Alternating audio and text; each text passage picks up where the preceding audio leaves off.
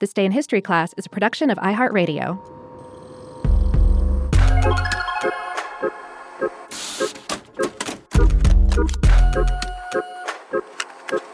Hello, and welcome to This Day in History class, a show that raises the curtain on everyday history and lets it take a bow. I'm Gabe Luzier, and today we're looking at the rise and fall of vaudeville, a fusion of song and dance, comedy, and novelty acts that delighted audiences at the turn of the 20th century.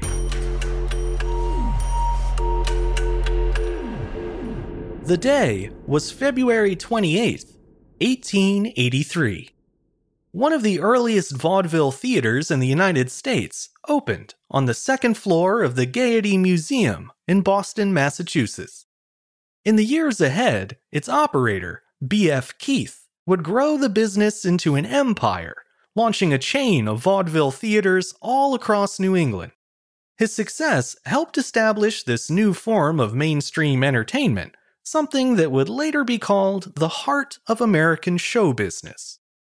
If you're under a certain age, I won't say which one, you're probably wondering what exactly is vaudeville.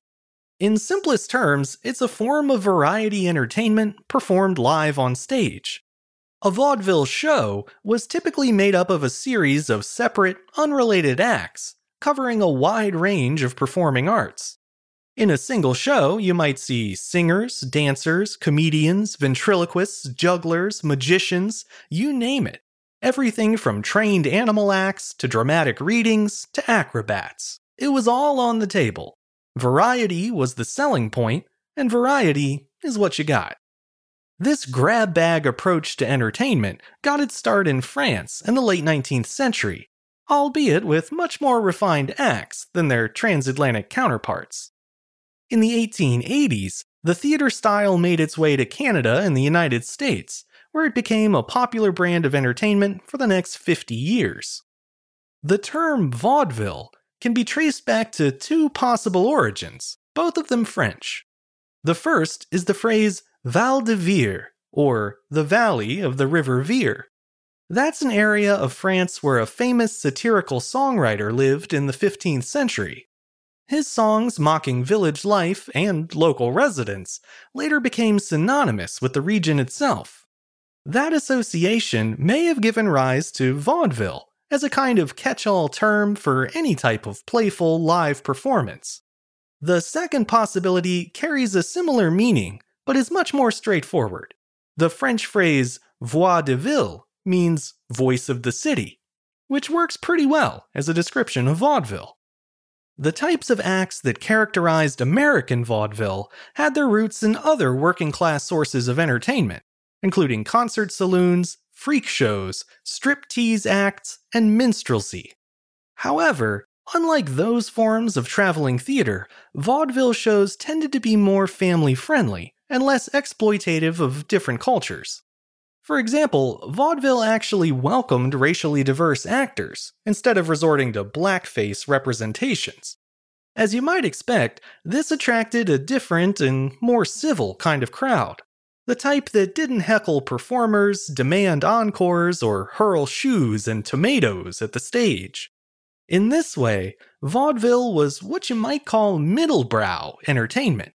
It wasn't lewd, crass, or offensive, but it wasn't exactly high-minded either. So, not a strip show, but not the opera either. One of the first people to take this cleaner approach to variety theater was a man named Tony Pastor. He had been a comic singer since age 6 when he first appeared at P.T. Barnum's American Museum in New York City. As an adult, Pastor opened his own theater in the city. It was called the 14th Street Theater, and Pastor billed it as, quote, the first specialty and vaudeville theater of America, catering to polite tastes, aiming to amuse, and fully up to current times and topics.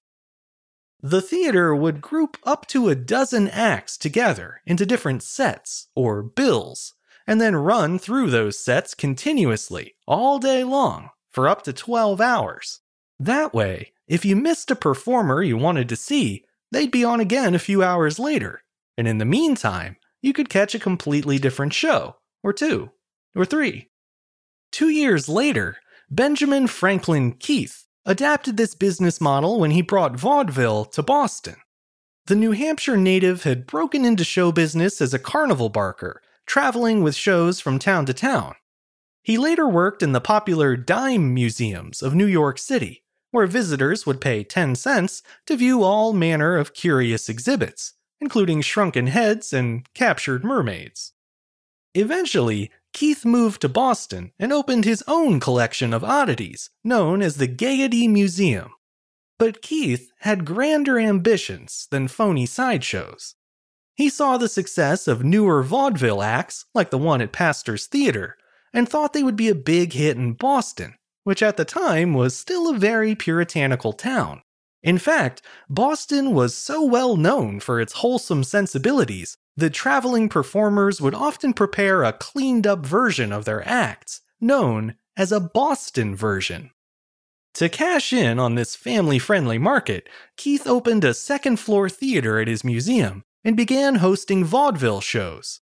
The venture was a huge success, and 2 years later, Keith had his eyes set on opening a second, dedicated theater in Boston.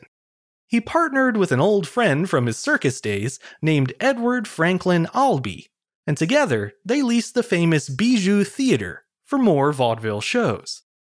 Less than a decade later, in 1894, the business partners decided to ditch their lease and open their very own vaudeville venue. It was called, appropriately enough, B.F. Keith's Theater. Tony Pastor may have been the first to introduce vaudeville to American audiences and clean up its act, but it was Keith who turned it into a national sensation, not to mention a highly lucrative business. He and Albee went on to establish a chain of lavish theaters, not just in Boston, but all throughout the northeastern United States. With a network of theaters in place, Keith was able to make regional and national contracts with performers, setting up tours of scheduled shows for them at all of his various venues. By 1900, the Keith Albee vaudeville circuit was the most well-known and financially successful in the country. Through all that success, Keith and Albee never lost sight of the moral standards that set their theaters apart, even if some of their performers would have liked a little more leeway for their routines.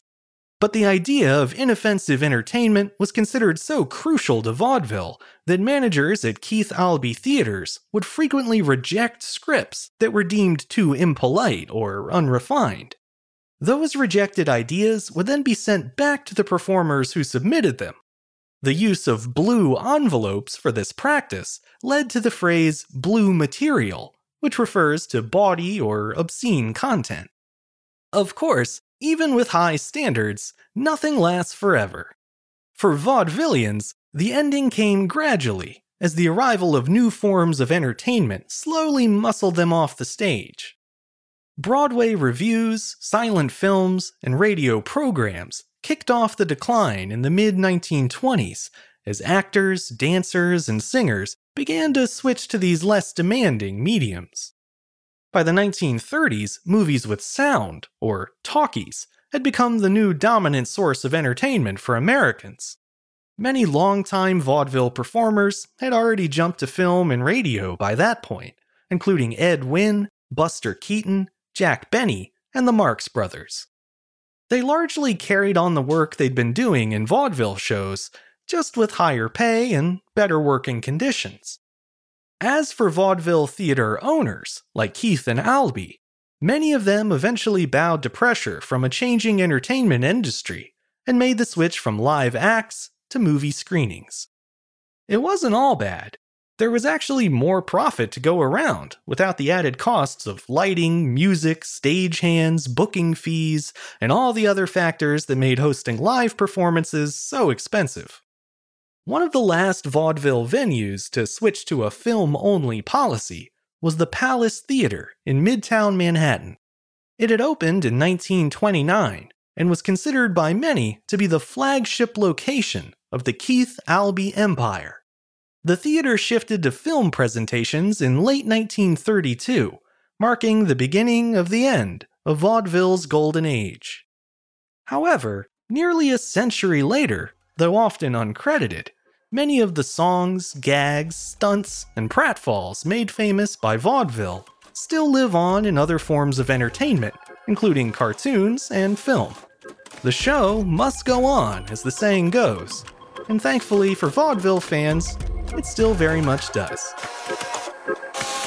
I'm Gabe Luzier, and hopefully you now know a little more about history today than you did yesterday. If you enjoyed today's show, consider following us on Twitter, Facebook, and Instagram at TDIHC Show. And if you have any comments or suggestions, you can send them my way at thisday@iheartmedia.com. Thanks to Chandler Mays for producing the show, and thanks to you for listening. I'll see you back here again tomorrow for another day in history class.